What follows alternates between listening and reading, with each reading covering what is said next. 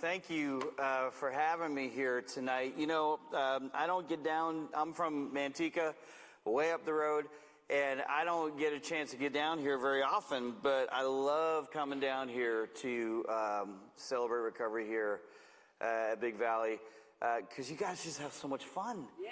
It's so loose here. It's so cool. You guys actually celebrate your recovery, and that's what it's all about. I love that. And man, where'd she go that just gave the announcements?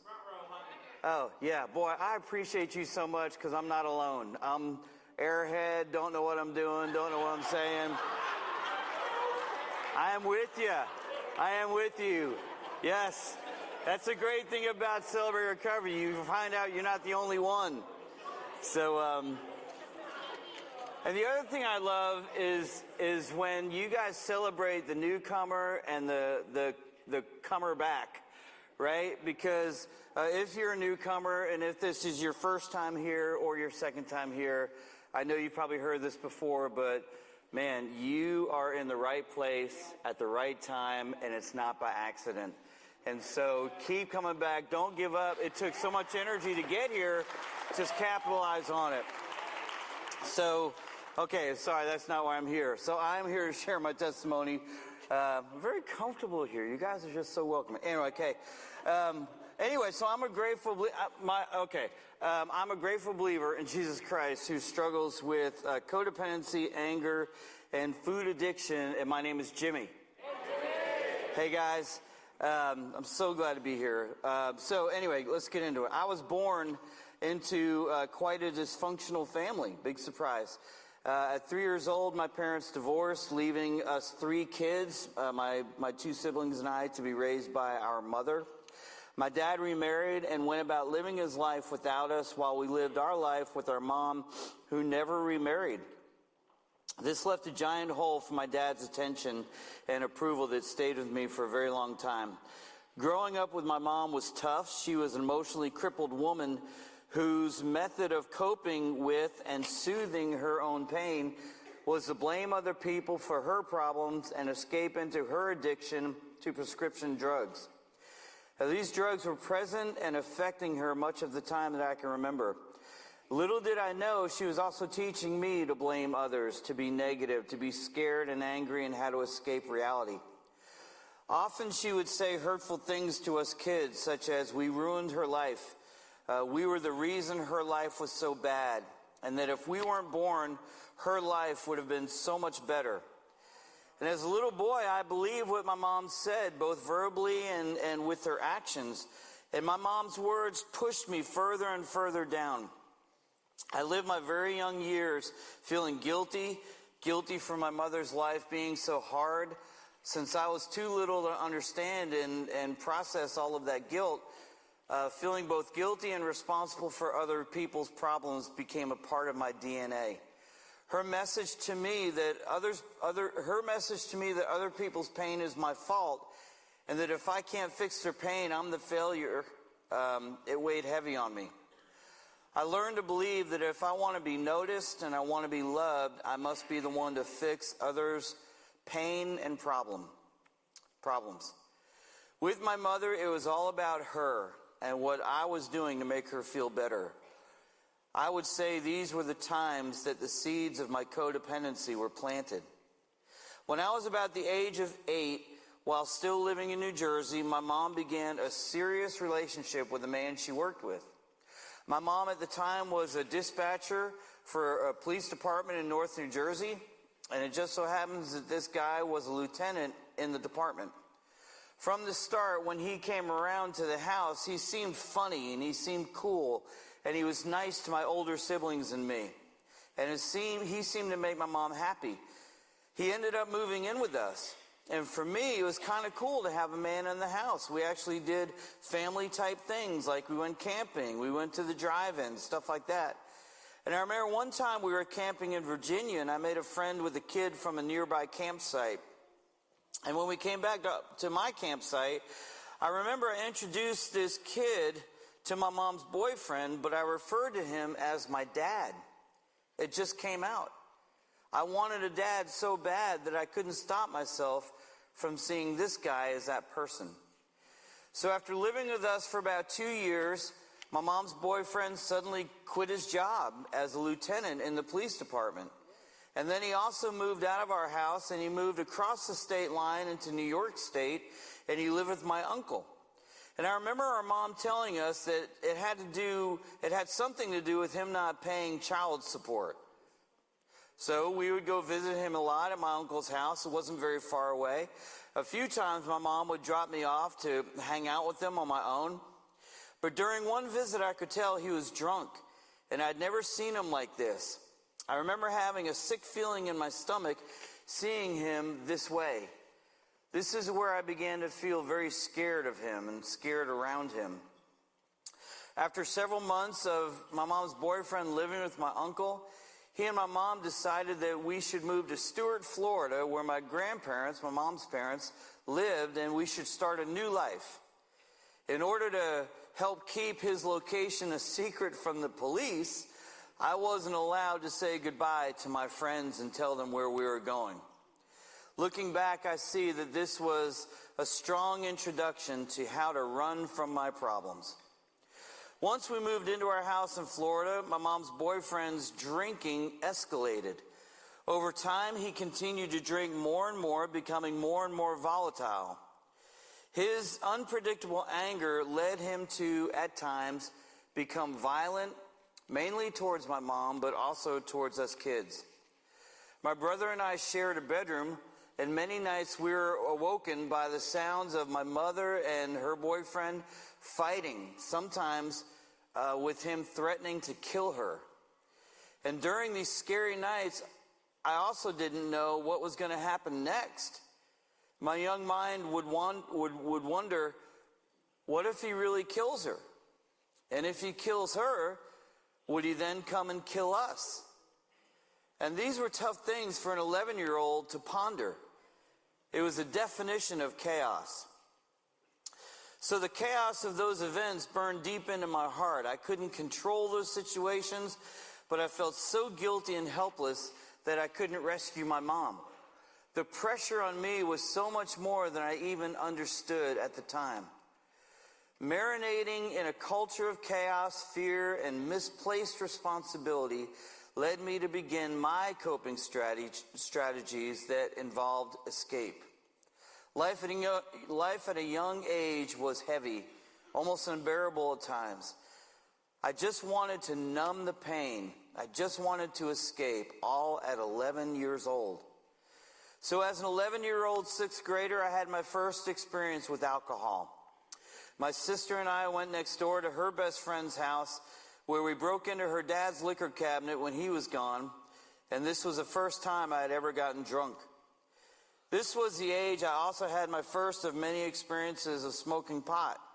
My mom and her boyfriend would smoke it in the bedroom, and when they weren't home, my sister and I would steal it and go smoke it. How stupid.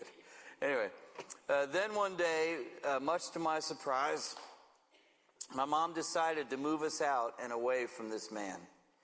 The tension in the air in that house as we packed our stuff was so thick, you could feel it. Unfortunately, my last encounter with her boyfriend was of a violent nature. While I was packing some stuff in the living room, while everyone was spread out throughout the house packing their stuff, in a drunken rage, he turned on me. Everyone came running in and got me out of there. That was the last interaction I ever had with this guy. And we as a family never processed what happened. There was no family discussion, no counseling, no encouragement, no love, no protection. I was literally on my own to process what happened. The power and rage her boyfriend unloaded on me hurt me down to my core. And all we did was pretend as if it never happened. One strong lesson on how to bury my reality and how to live in denial. By this time, about the age of 12, I was pretty sad. I had already begun drinking and smoking pot, trying to fit in to escape my sadness. Even after we left her boyfriend, life at home was very tough. When my brother graduated from high school, my older brother, he immediately moved back to New Jersey to be with his friends and close to our dad. It was around this time my sister was getting into a really bad crowd and was never home. So basically, it was Mom and me for the next several years. I was the only one left. So she took out her anger and her bitterness at the world on me. The sense of me being responsible for her life was stronger than ever. The role as a responsible one, the fix-it guy, not just for her but for others as well, was growing stronger and stronger all the time. The need to be accepted, loved, and validated led me to the point of being willing to do whatever it takes to fit in. Living at home with my mom also was where my anger began to grow and show out big time. She and I would have screaming fights with each other that left us without voices. Oh, how I looked for ways to escape. I looked for ways to escape with girls, trying to be popular, drinking, lust, fitting in. All were my coping strategies. So fast forward a couple years to me as a 15-year-old. My best friend John, who I'd known throughout middle school and high school, and he had witnessed a lot of my home life, he began dating a girl named Shannon. Shannon was a Christian, John was not, but seeing how she was also very pretty, John didn't seem to mind the church thing. Long story short, Shannon led John to Christ. John surrendered his life to Christ and began going to youth group with her, and he would tell me how cool it was. He kept telling me to get saved, and again, long story short, at the age of 15, I gave my heart to Christ, got involved in the youth group, and I loved it ever since.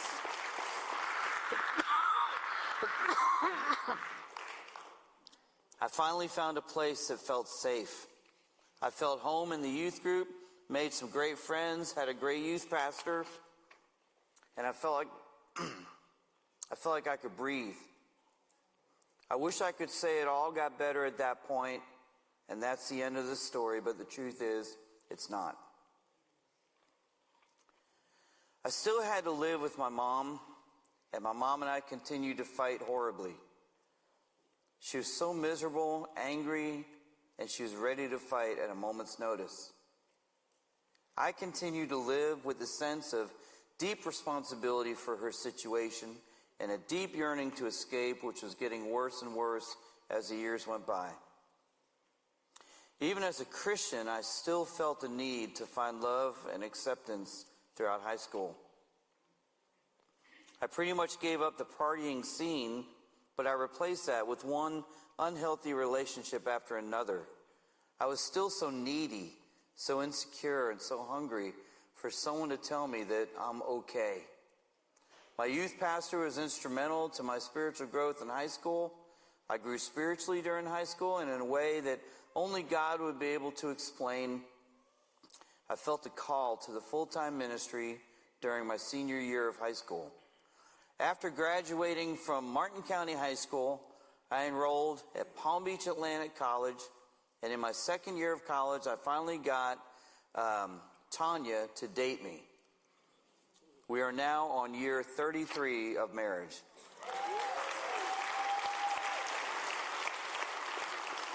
That just means she's weirder than I am.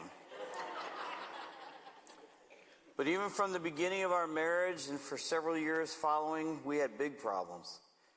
I did some pretty hurtful things, and I said many more. I transferred my unresolved angst and anger at my mom onto Tanya. I had hoped getting married would be the cure-all for all of my issues, but it wasn't. I actually felt this continuing need to be responsible now for her stuff in her life, just like I used to feel with my mom. Tanya's happiness meant I was good. Her unhappiness meant I was bad. And I was just a confused mess. A few years into our marriage, I began working on my master's degree, of all things, and this is a true story, marriage and family therapy in Mississippi. Oh, thank you very much. I must have had some deep subconscious drive to make a career out of my codependency. Because while in grad school and at my wife's urging, I agreed with my wife, I gave in to go see a counselor. And I was not super excited to go talk about my struggles, but I went. On my very first visit, as I was explaining why I was there, this therapist stopped me in mid-sentence.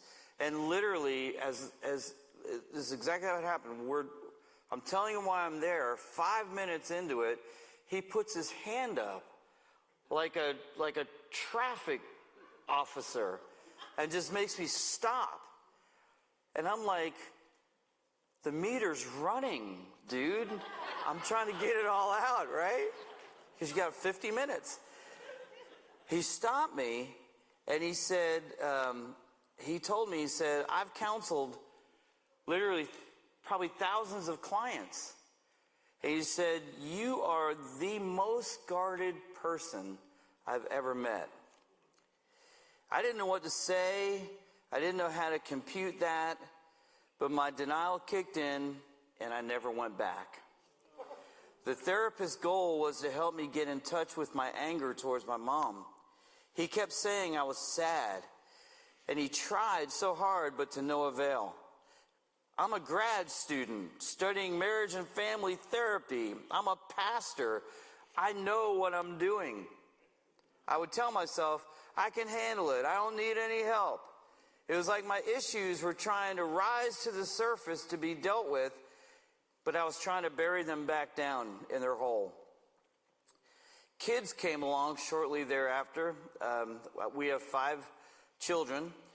And there's a saying that says, pressure is what you feel when you're not prepared. And pressure is all I felt with being a dad at first. My feelings of inadequacy fueled my fear of being a dad, which in turn fueled my anger and rage. So my kids felt the weight of my anger way too often as well. While finishing up grad school in 1996, it seemed at this point in life, I found a way to keep going forward, living in this weird tension and this weird balance of having dealt with some of my stuff, but also living in a certain amount of denial and unresolved issues that I kept buried. I served in several churches between the years of 1996 and 2005. Throughout those years, my role was always worship and counseling pastor. But 2005 proved to be the pivotal year of my life. In October of 2005, I was invited to join the staff as one of the pastors at a very large church in Savannah, Georgia. I was brought on board to help them design, launch, and direct their own in-house Christian counseling center. We opened the doors to Life Change Christian Counseling in March of 2006. During that same year, I came across a small group of people meeting in the church, about 8 or 9 people, mixed gender, that met weekly for recovery. And I knew the guy, his name was Ben, who was leading it. And they were using Celebrate Recovery materials that one of them bought at a garage sale, along with some other materials. I didn't know you could resell these materials. I should have known that long ago. I'd be rich. I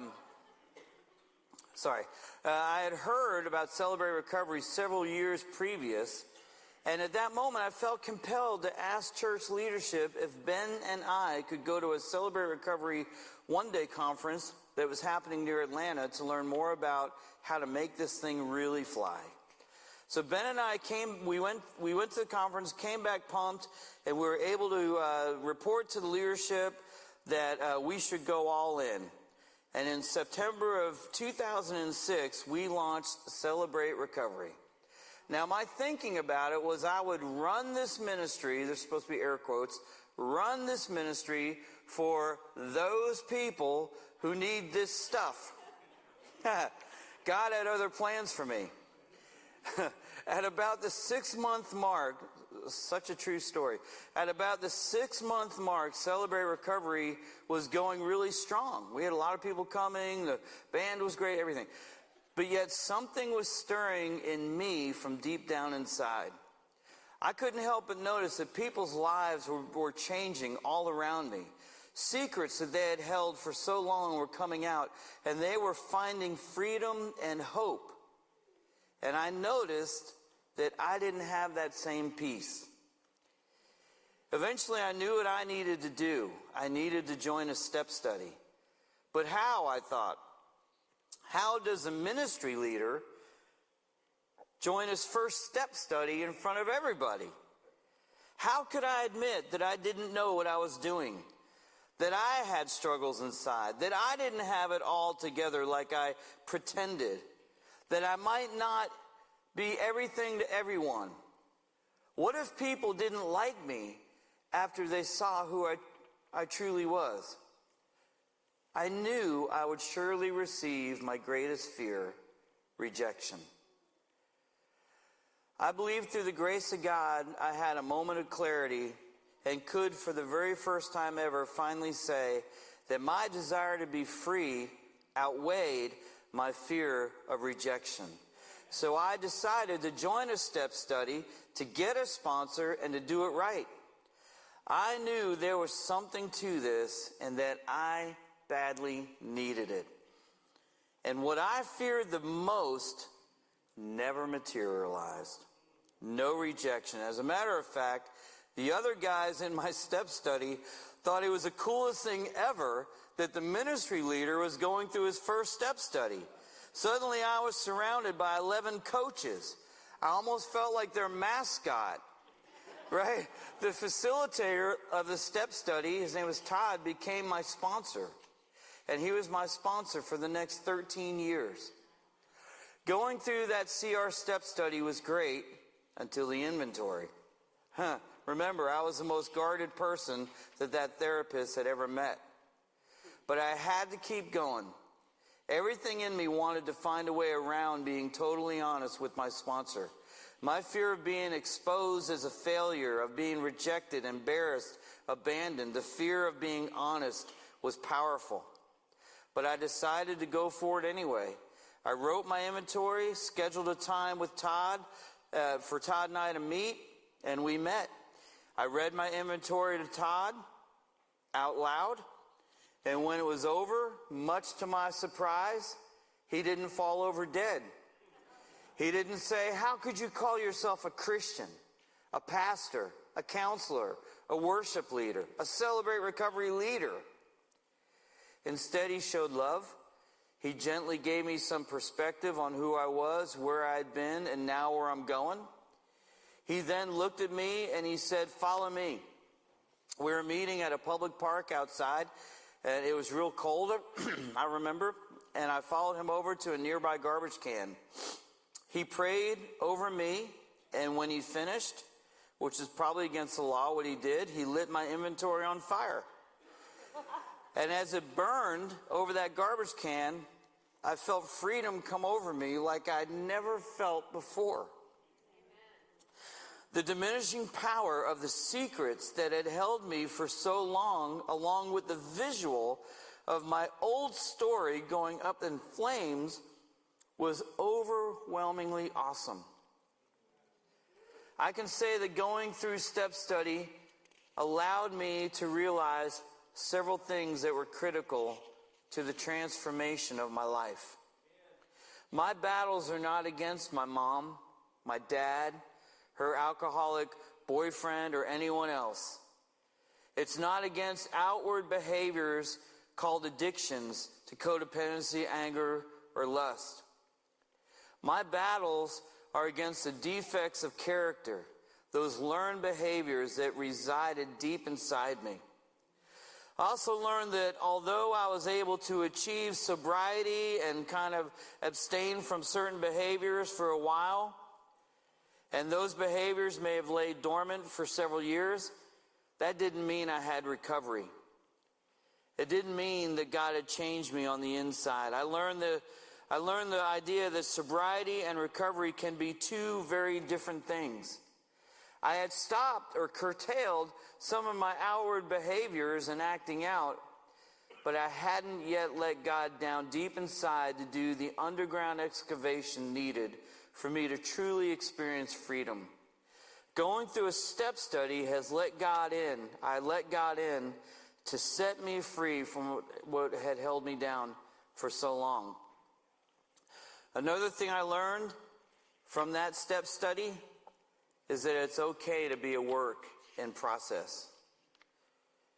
And the fourth thing that I learned that I took away from my very first step study, and it's stuck with me ever since, is I am one of those people, and I'm proud of it. After 5 years, we ended up moving on from the church in Savannah in 2010. I then joined the staff at a smaller church in Woodland Park, Colorado, where my role was to lead worship and to launch Celebrate Recovery, which I did. This proved to be a pivotal season of growth for me. God had us stay in Colorado for 4 awesome years. In 2014, God moved us back to Stuart, Florida, where I served as pastor of worship and community care at a church in my hometown, which was the very church I ever went to. We launched Celebrate Recovery there in February of 2014, and to this day, I know it's still going. But our time at that church came to an abrupt and hurtful end in August of 2016. It was a difficult ending, not just for me, but for my entire family. And after our departure, we found that we as a family needed some time to catch our breath, to heal, and to hear from God as to what He has in store for us next, and to trust His timing in all things. I spent more time than ever with my sponsor. I spent the next 2.5 years spending much time with my sponsor, but I also stepped away from pastoring and I worked some different jobs. I actually bought a small business where I was a nuisance wildlife animal trapper, which was so cool. No, I didn't catch alligators in Florida. That's the number one question. But if you had raccoons in your attic, you would call me. But anyway, that's another story. But during that time, I was learning about who I really am and whose I really am, and how to hold things loosely, how to trust God, and I learned who really has control in my life. Through those couple of years, I discovered that my identity is not in my credentials, it's not in my titles, nor is it in my position. By going back through the steps with my sponsor through this season of time, I was reminded that I've been forgiven for so much. Therefore, I can and I have extended forgiveness for those church leaders who hurt me and my family. I was also able to recognize my part in this chapter of my story as well. I continue to learn how to live in such a way where I'm not trying to control all circumstances all around me or other people's choices. I'm also seeing more clearly that God is safe for me to trust even when people are not.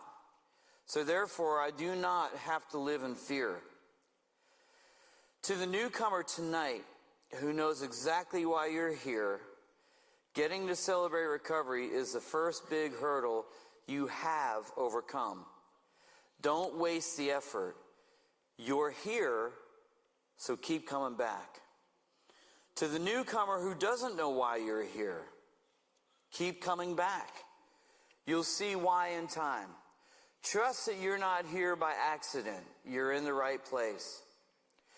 God has healed so much of my brokenness thus far, but there's more to go because I will never arrive. But I believe He desires for me to be free and to live life reasonably happy for now, so I can be supremely happy with Him forever. One of my favorite passages of Scripture is Isaiah 57, verses 18 and 19, and it says this: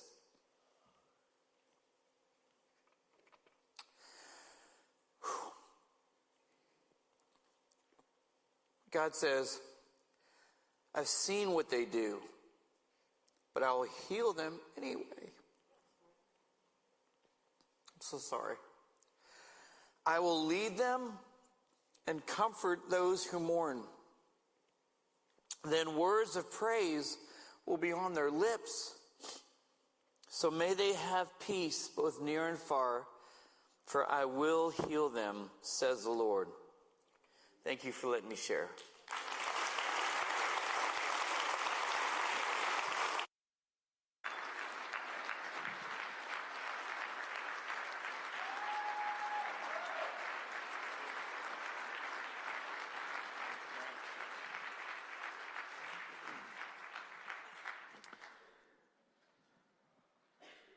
That was awesome. I love hearing his story. He's definitely way more articulate than I am. Well done. Thank you, Jimmy. If you don't know, he does Celebrate Recovery in Manteca. That's Wednesday night. So if you're going, man, where do I go tomorrow night? Manteca. Hit there and Crossroads and get there early for dinner and hang out. So, hey, we're at the end of our time. So stand with me. Let me share the focus question. Was that the focus question I gave? That's last week. It's very similar to this. And it is this. What character defect are you dealing with now? And how do you plan to surrender that over to God? So very, very, very, very similar. It is in your bulletin. I obviously didn't change that. And that's what happens when my administrative assistant is on vacation. So those are fun things. But hey, let's say the serenity prayer. God, grant me the serenity to accept the things I cannot change, the courage to change the things I can, and the wisdom to know the difference. Living one day at a time, enjoying one moment at a time, accepting hardship as a pathway to peace, taking as Jesus did this sinful world as it is, not as I would have it, trusting that you will make all things right if I surrender to your will, so that I may be reasonably happy in this life and supremely happy with you forever in the next. Amen.